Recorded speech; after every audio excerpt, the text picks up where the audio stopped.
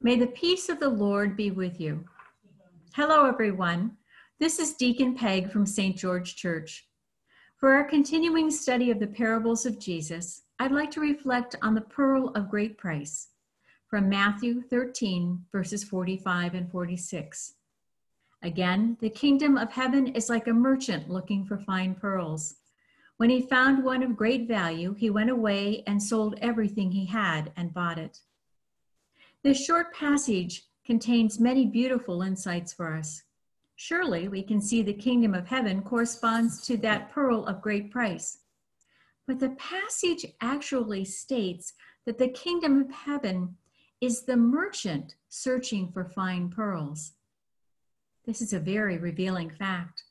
I want to urge us to think of ourselves as pearls of great value, hidden in this world, this very messy world, for which God was willing to pay the great price, the ultimate price, his Son, Jesus Christ.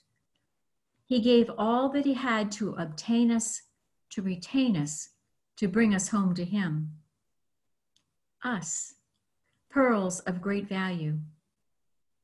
In telling this parable, Jesus chose a pearl, not a diamond or a ruby or a sapphire, a pearl. And that choice, too, is very revealing. There is a lot to be said about a pearl. First, it is the only gem that is not a stone. In fact, it is organic in origin, being formed from a grain of sand stuck in an oyster.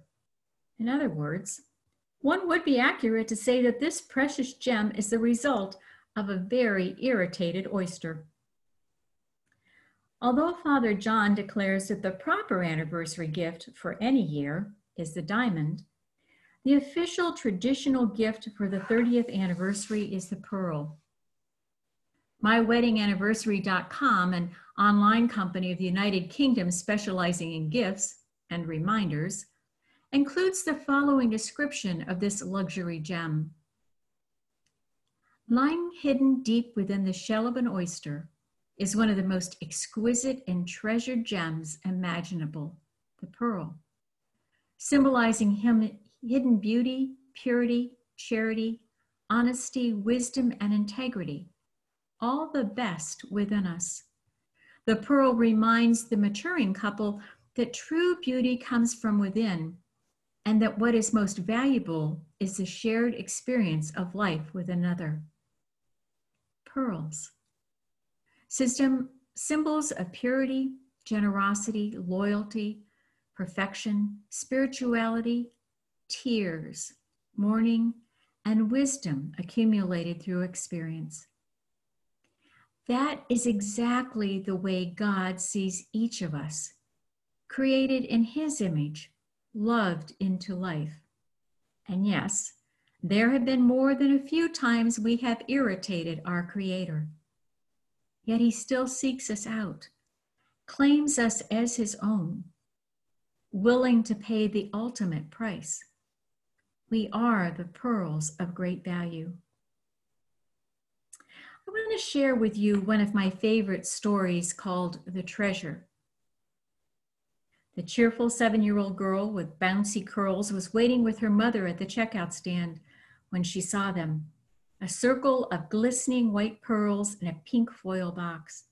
"Oh, please, Mommy, can I have them? Please, Mommy, please." Quickly, the mother checked the back of the little box and then looked into the pleading blue eyes of her little girl. $1.95. That's almost $2. If you really want them, I'll think of some chores for you, and in no time you can save enough money to buy them for yourself. Your birthday's only a week away, and you might get another crisp dollar bill from Grandma. As soon as Jenny got home, she emptied her bank and counted 17 pennies. After dinner, she did more than her share of chores and went next door to ask Mrs. Green if she could pick dandelions for 10 cents. On her birthday, Grandma did give Jenny another new dollar bill. At last, she had enough money to buy the necklace. Jenny loved her pearls. They made her feel grown up. She wore them everywhere, church, school, even to bed. The only time she took them off was when she went swimming or took a bath. Mother said if they got wet, they might turn her neck green. Jenny had a very loving daddy, and every night when she was ready for bed, he would stop whatever he was doing and come upstairs to read her a Bible story. One night, he read from the Gospel of Matthew about the kingdom of heaven. Again, the kingdom of heaven is like a merchant looking for fine pearls. When he found one of great value, he went away and sold everything he had and bought it. After her daddy finished reading, he said, "Jenny, do you love me?" "Oh, yes, Daddy, you know I love you." "Then give me your pearls." "Oh, Daddy, not my pearls." "But you can have Princess, the white horse from my collection, the one with the pink tail. Remember, Daddy, the one you gave me? She's my favorite." "That's okay, honey. Daddy loves you. Good night." And he brushed her cheek with a kiss. About a week later, after story time, Jenny's daddy asked again, "Do you love me?" "Oh, Daddy, you know I love you." "Then give me your pearls." "Oh, Daddy, not my pearls." "But you can have my baby doll, the brand new one I got for my birthday. She is so beautiful." "That's okay. Sleep well. God bless you, little one. Daddy loves you." And as always, he brushed her cheek with a gentle kiss. A few nights later, when Daddy came in, Jenny was sitting on her bed quietly. As he came close, he noticed her chin was trembling and one silent tear rolled down her cheek. "What is it, Jenny? What is the matter?" Jenny didn't say anything, but lifted her little hand up to her daddy. When she opened it, there was her pearl necklace. With a quiver, she said, "Here, Daddy, it's for you." With tears gathering in his eyes, Jenny's daddy reached out with one hand to take the dime store necklace, and with the other hand, he reached into his pocket and pulled out a blue velvet case with a strand of genuine pearls and gave them to Jenny. He had them all the time. He was just waiting for her to give up the dime store stuff so that he could give her the genuine treasure. My dear ones, the Lord has sought you and claimed you. You are the genuine treasure, not the dime store imitation. I urge you to let go of whatever you are clinging to, whatever is keeping you from accepting God's unconditional, undeniable love for you. He has already paid the price, for you are indeed pearls of great value. Amen. Hello, this is Father John Kelly, Rector at St. George Church. This concludes our podcasts on the parables of Jesus.